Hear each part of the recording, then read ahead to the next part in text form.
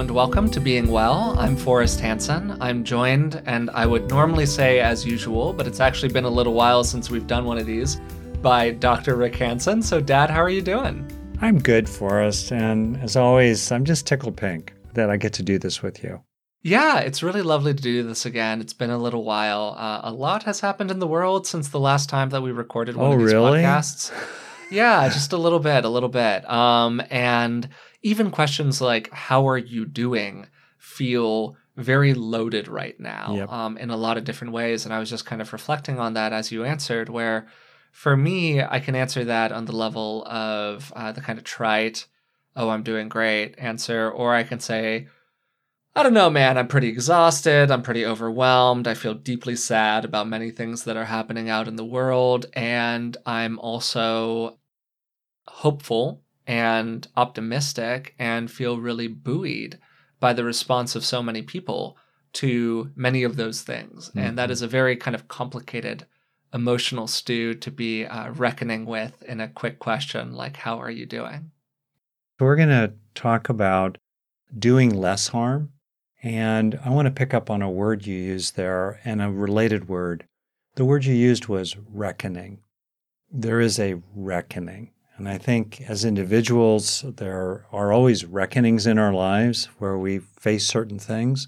I can think of times I've been on meditation retreat where I'll suddenly just think about some issue or person in my life, and for the next day and a half in the quiet and therefore the intensity of a meditation retreat where there's no possibility of a distraction, I will really face a reckoning internally with the harms I've done, with the feelings I've had, the longings that maybe were unfulfilled, the remorse I might feel. There's a kind of reckoning. And I think we can scale that reckoning also at the level of public policy and our civics. It's not my particular expertise, so any comments I might have about that are, really those of a citizen, someone who's a human like others. But clearly, I think in America and worldwide, we're facing reckonings of different kinds. So there's reckoning, where you come to terms with something. And I think about the foundation of doing less harm is clear seeing, really recognizing. Also, frankly, repentance. And I want to shout out to just a stunning, profound, powerful essay from Kristen Powers, who's a USA Today columnist, a CNN commentator, been basically a centrist, a very committed Christian in American politics. And she wrote just a searing, profound essay about facing up to white racism. And you recently wrote an incredible essay, which you turned into a short podcast called We Should Be Uncomfortable, the we being you're speaking as a white person to other white people, including me. Yeah. And I wholly agree with you. So there's a repenting, which obviously can have a lot of excess baggage to it and fire and brimstone. We don't necessarily need to go there. But at a wholehearted level, I think about the little I know of, Alcoholics Anonymous, and one of the steps of the 12 steps being a fearless and searching inventory. A fearless and searching inventory of our own deeds and misdeeds, right? Our own reckonings and repentances. So I think this is a time for both. And I feel also that in service of that, it's useful to recognize that there is a kind of nobility, a dignity, if that's a preferred word, in this reckoning and this repentance. There's an honor in it if you do it sincerely. If you're willing to be brave enough to face the discomfort, if you're willing to open your heart large enough to really understand in all kinds of new ways how terrible it's been for other people and how you've participated in a system that has put knees on the necks of people literally and figuratively for a long, long time. When you really are willing to engage that process in a wholehearted way, you can feel there's a kind of nobility in it. And not like you're giving yourself a pat on the back, like, oh, what a groovy person I am. But it's more like it helps you to do the hard work of this. Mm-hmm. Yeah, absolutely. And I think that there's a lot that you said there that it is nuanced and complicated. particularly this relationship with, are we performing that reckoning for our own sake, or are we performing that reckoning for the sake of the people that we're actually trying to come to the support of and the aid of, the awareness of, however you want to talk about it. And when you propose this topic of do no harm, which I do really want to get into and I think is valuable, there was one kind of question mark that arrived above my head about it, and it was basically the idea of, well, isn't that just the first step? Shouldn't we be much more active than that? And I think that part of that process of being more active about it is recognizing the ways that we are harming that are not visible to us. So the statement, do no harm, is not about just get off the battlefield. That statement to me is really about recognizing the ways in which we are doing harm, coming to terms with them on a really pretty deep level internally, doing some really potentially, frankly, uncomfortable and painful work inside of our own sense of self, inside of our own understanding of the way that the world works, inside of our own understanding of white privilege, white priority, white supremacy, however you want to kind of frame it inside of the world right now in terms white of the centering. broader social. I think that's a very useful, broad notion. Yeah, centering of whiteness. Yeah. Absolutely. And the ways in which that when you take whiteness as the baseline, it becomes invisible. And that's part of a much broader conversation that is for another time. But that is just one way in which the harms that does fades into the background because we don't see it, because it's just like the bedrock of the interaction. And therefore, the harms of that get kind of invisibilized because they are just assumed as the baseline by society. And if I could just kind of interject, because a person might actually reasonably ask right now, well, what's that have to do with being well? And yeah, go ahead. Yeah, and so I wondered, maybe you could take a crack at that. What does doing no harm, including, or doing less harm, including the recognition of how we participate, often many of us participate in systems that harm others, in which we get benefit from those systems in various ways, right? Why is this relevant to being well at the individual level? It's a really great question, honestly. To be really cynical, it is absolutely possible to quote unquote be well and also be a horrible person. It's totally possible. Like theoretically, I mean, I can think of a lot of horrible people throughout history who probably, in their experience, had pretty pleasant lives. The Roman Emperor Nero, like whatever. He led probably a pretty lovely life for his time, and he was also a horrible person. So in the most kind of self-centering way possible, yeah, you can be immoral and also be well, quote unquote, or at the very least, be happy. And that, I think, is a really important distinction, this idea between hedonia and eudaimonia. So you can be hedonic without being eudaimonic. You can be happy without being fulfilled. And to me, one of the things that I think is a real game changer for people's overall sense of wellness and fulfillment in the world is when it stops being about their egocentric experience and starts being about the broad allocentric experience. And I can say personally, to do a moment of like pretty vulnerable sharing here, there was a real discomfort for me to really coming to terms with the ways in which my own privilege had influenced my life, including my success. That is like a real threat to self, you know, in a very fundamental and deep way. Right. What? I didn't earn it entirely through my individualistic American exactly. That is a threat to self. Efforts. Yeah. And I was part of a broader system.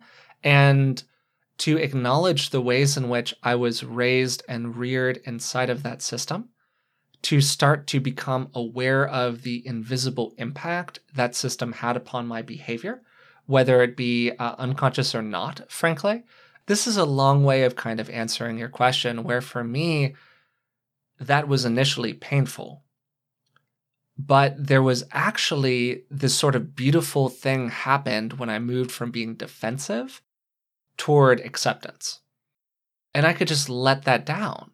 And I could go, oh, of course this is the case. And there was no longer this feeling of resistance around it. And the internal separation that I was having to do to maintain that resistance. Instead, when I just moved into full acceptance, all of a sudden it was like a weight off my shoulders. Things got so much lighter. Yeah. And this isn't about like making things easy for white people. Let's be totally clear here.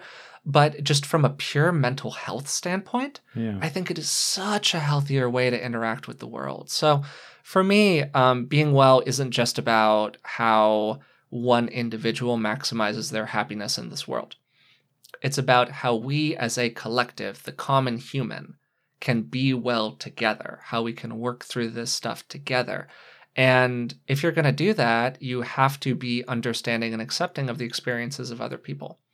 We've spent hours and hours and hours on this podcast talking about our relationships, talking about interactions with other humans, in our family, outside in broader society, what we can do to manage the people who are kind of a pain in the butt, what we can do to get along better with the people who are really important in our life. Well, it's just a hop, skip, and a jump to the broader human, right? Not just those close circles, but the ones that expand out from us out into space. And for me, that's what being well is really about. How do we make that system as healthy and happy as possible? And what can we do inside of ourselves on an individual level to make that happen? So that's my soapbox answer to that question. Yeah. Apologies if that ran a little long. Yeah, reflecting on this topic of do no harm, right? It seems to me that it's good to know your why. So there's a category of whys that have to do with benevolence, morality, disinterested, selfless service to others. Those are all kinds of fundamental principles. And I think about the classic Hippocratic Oath, first of all, do no harm. If you're in a position of authority and power over someone in the framework, let's say, of medicine, and you could extend that to other professions like psychotherapy, in that context, you're there for the patient. You're there for the client. And their needs trump yours in the frame of your professional relationship. So in that context, whatever your personal preferences are or values are, you have a higher duty to them, and you need to fulfill that duty. Okay, there's that category. That's a very reasonable category. It's also very interesting to explore the ways in which doing less harm and aspiring to doing no harm at all is a factor in one's own personal wellness and well-being in different ways, because there is, as to borrow a phrase from the Buddha, the bliss of blamelessness. So you just feel deep down inside yourself, you've done the real best you can today, and you can take refuge in your own sincerity. That's a really important thing. You're going to make mistakes. I make mistakes. I've been bumping into a lot of thoughtlessness recently that was painful and harmful for others, that kind of was sourced through my own whiteness, if you will. And that's painful, but I know deep down inside, I'm sincere about it. I really want to be better. I really do. I know you, Forrest, you have tremendous sincerity. We can take refuge in our sincerity and feel better. And also that can help us stay motivated, to do the work we can do. That's true. It's also true, obviously, especially in an increasingly interdependent, intertwined world where we can't, like Nero did, fiddle, as it were, while Rome burns in his own little sanctuary. We're bound up together. And whether it's at the level of the economy or disruption or unrest or whatever it might be, if others prosper, we tend to prosper as well in all kinds of different ways. So that's helpful too. And then the last thing I just want to say about it is that I really do feel that deep down inside it, everybody, is a moral impulse, is a fundamental integrity. Layered above it could be layers and layers and layers of all kinds of other things, including sociopathy, right? We've had people like Rhonda Freeman and others on the show to talk about sociopathy and pathological malignant narcissism and so forth. All right. But still, I'm going to hold on to my belief, at least, that I'm sincere about, that deep down there is a goodness in us. And when we violate that sense of goodness, we're worn down by it. it reduces the full wellness we can experience. We might be able to skate and, as you put it, have some kind of short-term hedonic gains, hedonic gratifications of various kinds that keep the guilt, the remorse, the shame, the moral hazard, the moral burden at bay. But eventually, we have to pay the price, if only in the last few minutes of our own life. And on the other hand, if we know deep down that as best we can, we've been willing to be lived by our goodness and do as little harm as possible, that really serves us. And then last, do less harm, do no harm applies to yourself, right? Do less harm to yourself. We're among the beings, that are the targets of this approach too. So these are some of the ways, for me at least, that doing no harm, doing less harm serves the wellness of the individual. And then, of course, it gets very interesting what this means, as well as you said at the very beginning, the importance of recognizing that there's more to moral conduct, and there's certainly more to being well than just not harming. Totally agree. There are a lot of different ways that we could go here and directions we can go. I kind of want to take up on something that you sort of mentioned there, which is relating to the inevitability of harming. Mm-hmm. And I've been thinking about this a lot recently in a social justice context. And to give credit where credit is due, a lot of this was spurred by the conversations that we've been posting recently, where I interviewed a bunch of people who do extremely high-level, professional, high-quality, thoughtful work in this arena. And I am definitely an amateur inside of this arena relative to them. So I just want to kind of give that shout out. And if you listen to those episodes, you'll hear some really pretty detailed thinking on this. But one of the things that has really stuck with me from the kind of social justice angle is the idea that it's impossible to be perfect. Yeah. And indeed, perfection is not expected. So I think that there is this thing that I've seen going around online, on Facebook, social media, things like that, where it feels like there's a lot of fear around having a maybe good intention, but saying the wrong thing, doing the wrong thing, just being very delicate. And it's kind of moving some people into paralysis a little bit, where they could, if they were not feeling that paralysis, really become a super effective ally in a lot of different ways. And of course, one reasonable response is just like, get over it, move on with it, whatever, do what you can in the world and just take it on the chin. But for me, another much kind of softer, gentler, kinder response to that is to kind of shrug and say, well, mistakes are inevitable. It's about how you repair. Mm-hmm. And that, I think, is really so central to this conversation, to acknowledge the inevitability of harming. And then to ask yourself, what am I going to do when I harm? Do you let it slide by? Do you talk to them and say, hey, was this an issue? Do you ignore it entirely and not go through that process of self-reflection because that allows you to remain comfortable? Like, what are your choices here? And I think that the choices that we're making in our response to acts of harm, particularly non-deliberate acts of harm, I won't say unintentional because I think that removes too much agency, but kind of non-deliberate acts of harm and how we move through those skillfully. I don't know. Do you have any kind of reflections on that? Well, I think repair is fundamentally central in just life and relationships. And, as you get older, you think more and more about maintenance and deferred maintenance and paying the piper. And I think a reckoning, which is kind of where we started, in my personal opinion, one of the lessons of this time of the coronavirus is the recognition that a lot of us were propped up by our activities and interactions and experiences. And as long as the music was playing and the sun was shining, it was fine. But when the storm of the plague came, the music stopped, boom, we're left with what we've developed inside, which can sometimes seem like an empty cupboard.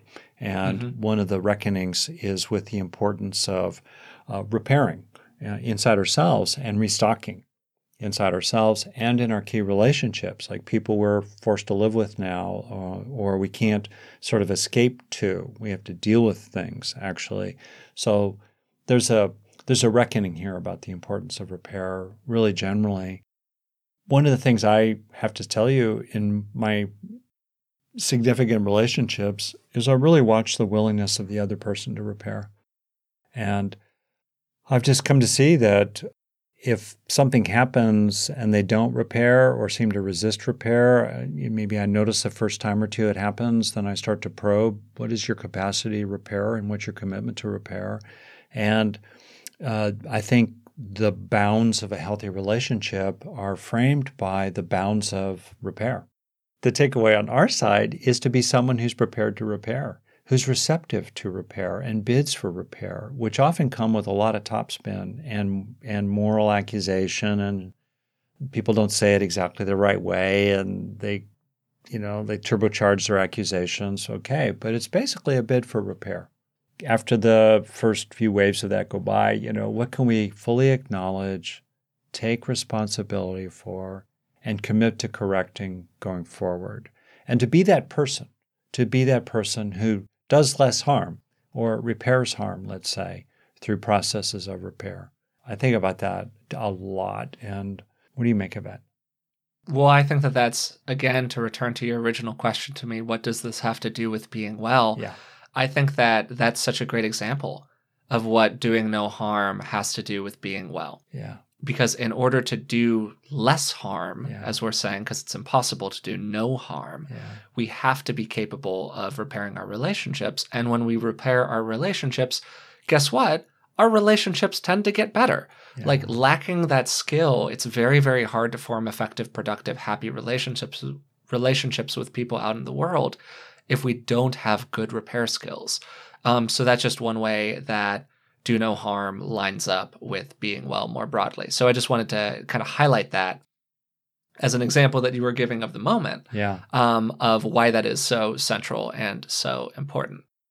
So unless you have a specific follow-up to that, I would love to kind of keep it moving into another question or thought here. If I could, just a quick add-on. We can also repair our side with people who will not repair. They will not receive our repair, and they won't repair their part. And, I've had examples of that, and there are examples with people that are no longer in your life. They've died. Maybe your parents have died. And it's really quite powerful and profound to face your part inside your own mind, to resource yourself so you can do it with some sense of perspective and recognition, but to really be honest about your part. And even in your own mind, the person is there inside your own mind, even if they're no longer walking this earth. You can talk with them inside your own mind, and you can acknowledge your part. You can even ask for forgiveness, or you can just, a really important detail here, you can forgive yourself for what happened, which is really quite freeing. You want to make sure, you're doing it in integrity and not just giving yourself a pass and so forth, but it can be really quite powerful when you're trying to repair inside your mind with people that you can't repair with out there in the world. To forgive yourself. They won't, they can't maybe, but you can forgive yourself for your part of it. I want to highlight that for a second because I think that there's a lot of nuance there.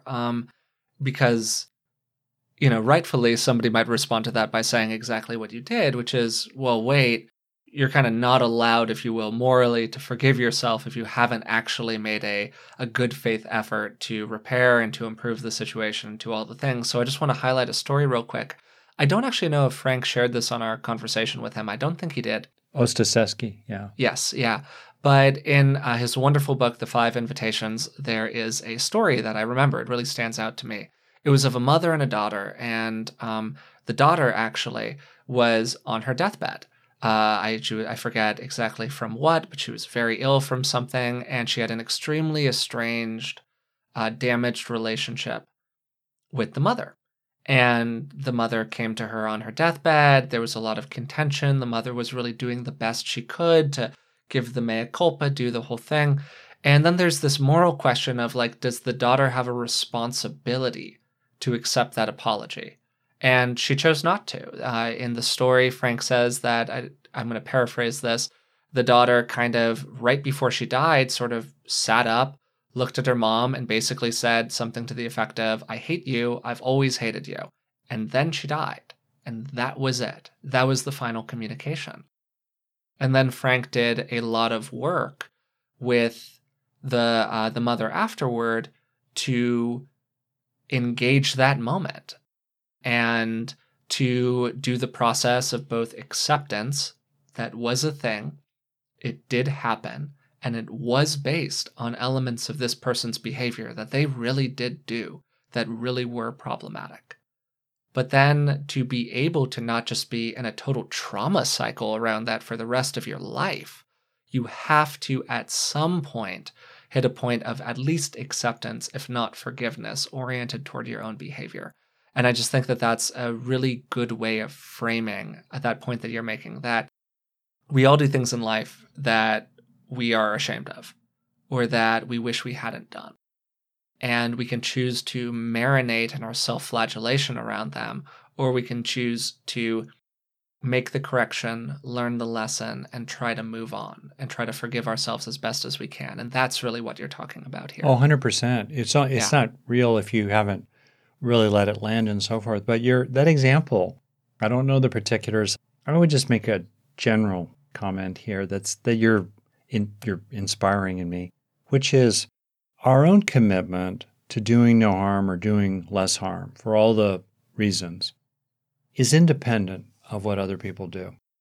Yes, the way they act can help us do less harm in various ways. And we can certainly ask them or try to influence them in various ways to do less harm to us. Meanwhile, they do what they do.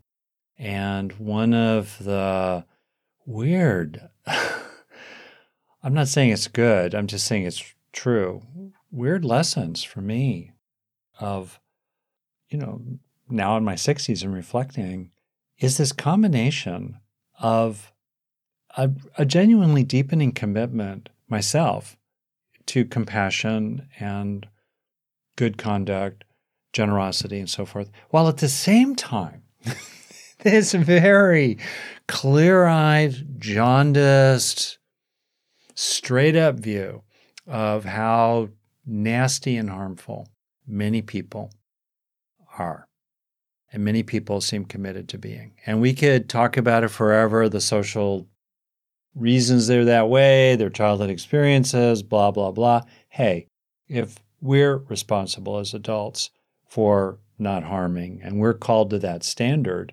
guess what? That's not an unreasonable standard for others as well. So there's a recognition that we're surrounded by people who are just casual about harming, who, for example, with regard to the current coronavirus pandemic, in the face of all public health authorities of any credentialed kind, could not be bothered to not pass this disease onto other people. They just can't be bothered. And in that case, I don't know the story actually what's going on in the daughter, but from the daughter's standpoint, she was prepared to do that which was harmful, clearly, to the mother. Whether the mother, quote unquote, deserved it or not, the daughter was prepared to do that. And to me, it's kind of freeing to be clear-eyed in a funny kind of way. It's sort of when you just sort of give up about trying to make others not harmful. Do what you can, make them, get them to put a label on a cigarette pack that says, yeah, this stuff will give you cancer, pass laws and stuff like that. But particularly in our personal lives, friends, family, neighbors, workers, and so forth, it's kind of astonishing how harmful many, many people will casually be, and certainly have been throughout history. Think of the harms to people with black bodies in America over many, many, many, many centuries. And so, in a funny kind of way, just accepting the fact of it, we don't approve of it, but accepting the fact of it sort of helps you disengage almost from the struggle with it as a fact and refocus where you actually do have influence is on you not harming others yourself. What do you make of that? Well, I think it's interesting, and I think the balance of one of the things that allows you to come to that stance of non-harming is acceptance and understanding of your history, whether that be your individual history or that be the broader traumatic history that groups of people have been involved in over time. And talking about history, again, getting back to the mother and the daughter, it's really interesting because, yes, that may have been a harmful action that the daughter performed. But was it also a necessary action for her? And that's where I think you get into a really interesting conversation here. Absolutely, that did harm to the mother. There is no question about it. But was the harm that it did to the mother matched by the psycho-emotional benefit that the daughter received in that moment?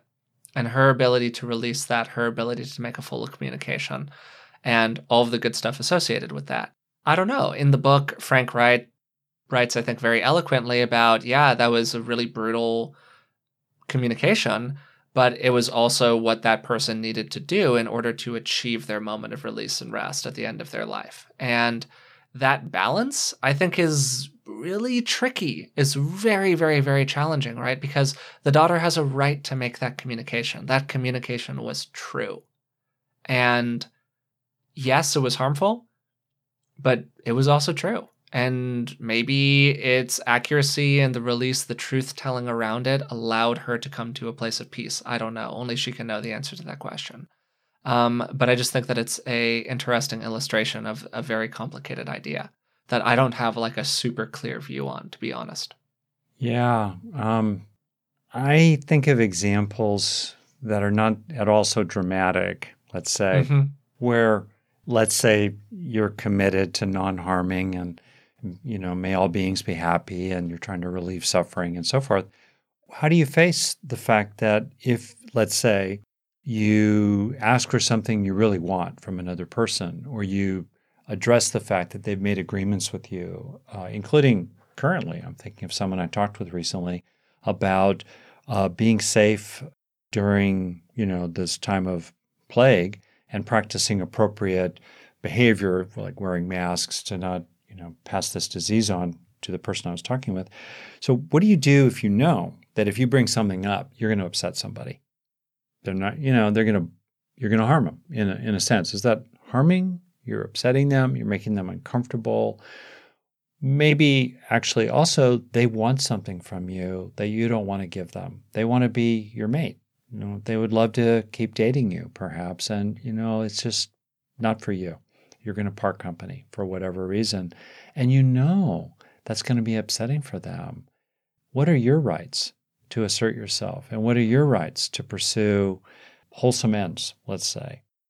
Yeah, and I think that part of what we are finding, inside of the conversation itself is how nuanced a topic this is. Yeah. And how there is a lot of complexity around how we think about doing less harm and how we prioritize effectively different kinds of harms. Am I prioritizing my own benefit? Am I prioritizing the collective benefit? Yeah. When is it okay for me to do harm to another person in order to achieve a greater good?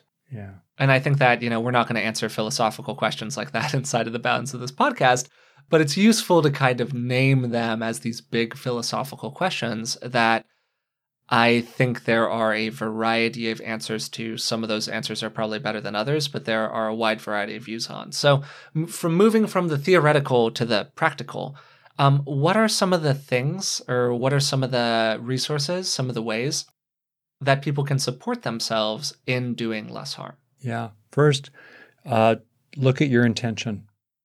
I think that's very, very fundamental. What's your intention? And that's certainly true in terms of how we judge professional conduct. Was it an inadvertent mistake, or was it malicious and deliberate, for example? Or in terms of morality, like let's say the Buddhist tradition, and I believe this is also true in the Judeo-Christian tradition. What's the intention behind an act? Did you speak from your heart to just tell the truth on your way out the door that you've just hated someone? Did you do it as a release? Did you do it ultimately out of a kind of impulse toward justice? Maybe even the thought that it might serve you, the other person, to just know the truth of it all?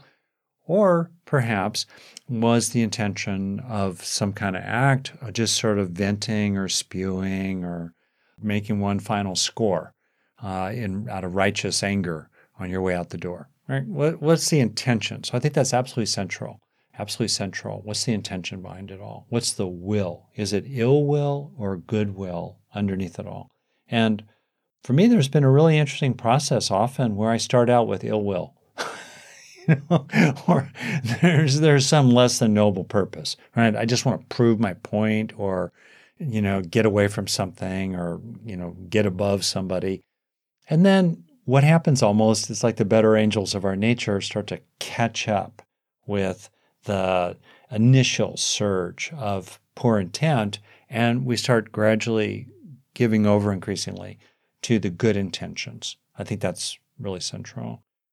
I think another one, honestly, is to really focus on, with other people, little harms of tone that add up over time. Little harms of overcorrecting others, telling them how to do it differently. We just don't need to do that. And lately I've been really interested, actually, in the grit. It seems so small. Any single grain of sand is so small, but the grit that gradually accumulates between us and other people. Those little moments of exasperation, of righteousness, of movement into superiority, or reproach, kind of a complaint that's not ever fundamentally satisfiable. And that grit really adds up over time. So that's another thing too that's very much in our reach, to think about the harm in particular words, in particular tones. Do we really need to say it? The harms of interrupting people casually, including as an expression of dominance in the hierarchy. And I think actually, as I think about it, there have been studies about that. Men are much more likely to interrupt women than women are likely to interrupt men when they're talking. So that would be a second suggestion. Yeah, I think those are two great suggestions. And just to add another one, or maybe another two, pretty quickly here. The first is maybe for yourself, alongside intention, understanding your own moral hierarchy, understanding the things that, as we were saying earlier, where are you going to draw the line around different kinds of issues? Yeah. Doing some soul searching around that, frankly, because that's a big, complicated topic. But also deciding, if this goes against my belief about what level of harming is appropriate, that I'm going to take an active stance against it. Is it going to be just in me, or am I going to move that active stance out into the world more broadly? Yeah. That's a personal question. I have my own answer to that, but that's a personal question. And the second thing that I would say is, as you were saying, awareness, not just of your intent, but of what your inner justification is. Mm. So like self-awareness, and this moves again back to a lot of the social justice stuff that I've been talking about recently, but it's much broader than that as well. Like awareness of our needs individually, awareness of our tendencies as people. My awareness that I like to monologue a little bit and that I'll talk a little too much from time to time with other people, so I need to kind of tamp that down a little and make sure that other voices are entering the conversation.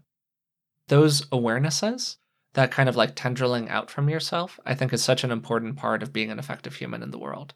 And we've, of course, done a lot of podcasts and you've written a lot of things on the subject of awareness and on broadening that self-awareness. Yeah, and I appreciate what you're saying there for us, and I want to underline it, that there are the little harms and then there are the big ones, right? And I think it's really useful to attend to little harms of commission and omission in our relationships, the grit, if you will. And I want to underline the harms of omission. I had an experience where I taught a program at one point, and I had co-teachers along with me, and they were not mean to me, they were not critical, but of all the people in the room, they were probably the least interested in what I was teaching, which was a very strange experience. And so we've had moments often where we're just leaving it all on the field.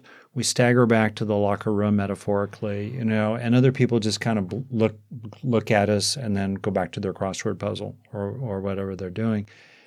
Wow, that's kind of a harm, So I think it's useful to pay attention to harms of commission and omission, including the harms, just who do we leave out?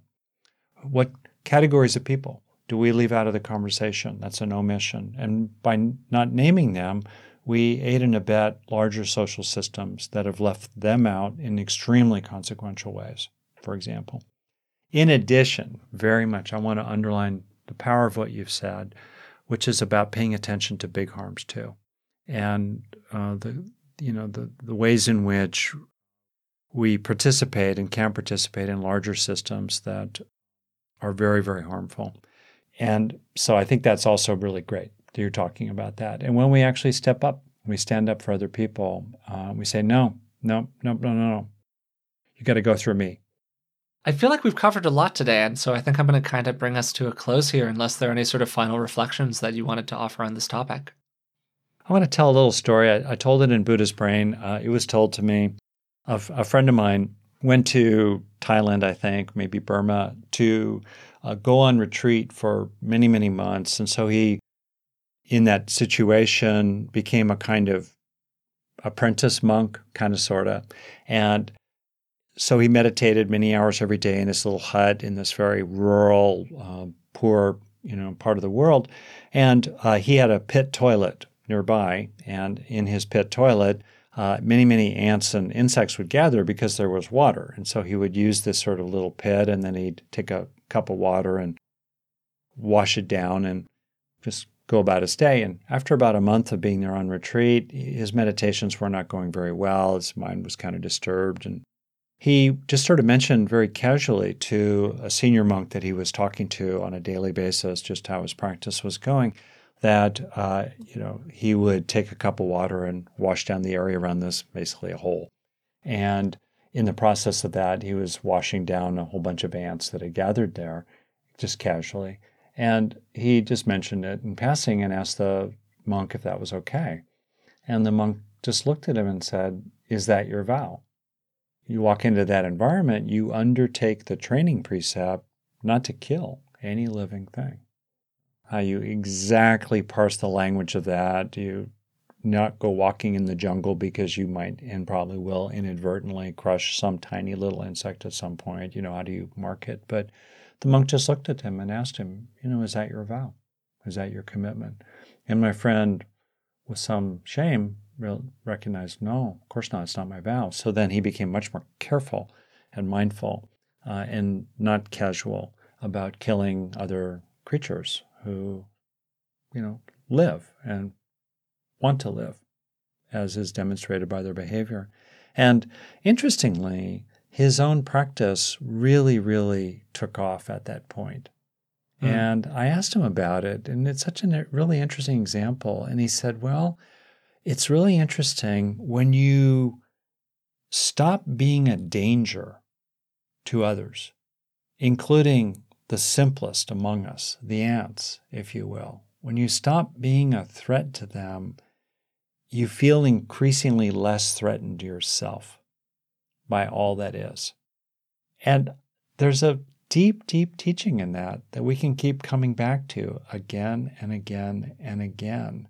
And I think one of the ways in which doing no harm as kind of an aspiration, like an asymptote mathematically that the curve approaches but never quite touches, because to live, we participate in systems of death inevitably through extension. There's no way around it, at least at the level of the microorganisms in our own body. And so, as we practice this aspiration of doing no harm and doing less harm, we can feel increasingly safe in the world altogether, and increasingly, open to life altogether and lived by it. We participate in systems of harming. There's just no way around it, but at least we can aspire to do as little harm as possible. And so if I could, I'd love to just offer this brief quotation from Larry Yang, a significant teacher. And this is a quotation in my book, Neurodharma, that I got with his permission. The quotation is, "May I be loving, open, and aware in this moment. If I cannot be loving, open, and aware in this moment, may I be kind. If I cannot be kind, may I be non-judgmental. If I cannot be non-judgmental, may I not cause harm. If I cannot not cause harm, may I cause the least harm possible. Larry Yang. Yeah, I think that's a lovely quotation and a great summary of so much of what we were talking about here today. And particularly, I think that parsing of not so much do no harm, but do as little harm possible. And that's, I think, been kind of the moral of the story throughout this conversation. Along with the intention that you, Forrest, have highlighted of offering as much benefit as you can along the way. Yeah, absolutely. Hopefully you've enjoyed today's conversation on doing no harm. We explored a variety of different topics having to do with the nuances of doing harm, the understanding that we are all going to do harm to someone or something at some point, and then the resources that support us internally in doing less harm or doing maybe as little harm as possible. Or even perhaps only doing harm that's in line with our broader moral view, however we want to kind of frame it. And I think that the nuance of how we parse that is a really important personal investigation and conversation that we all have with ourselves. So all of that being said, if you've been enjoying these podcasts, we'd really appreciate it if you would take the time to subscribe through the platform of your choice and maybe even leave a rating and a positive review. It really does help us out. And also, finally, before we go, we have a Patreon account. It's patreon.com/beingwellpodcast. I'll put a link to it in the description of today's podcast. So if you go into the show notes, you'll be able to find that, click on it. And if you would like to support the show, it really does help us keep on doing these podcasts and keep on doing this work. And we really do appreciate your support. So all that said, until next time, thanks for listening.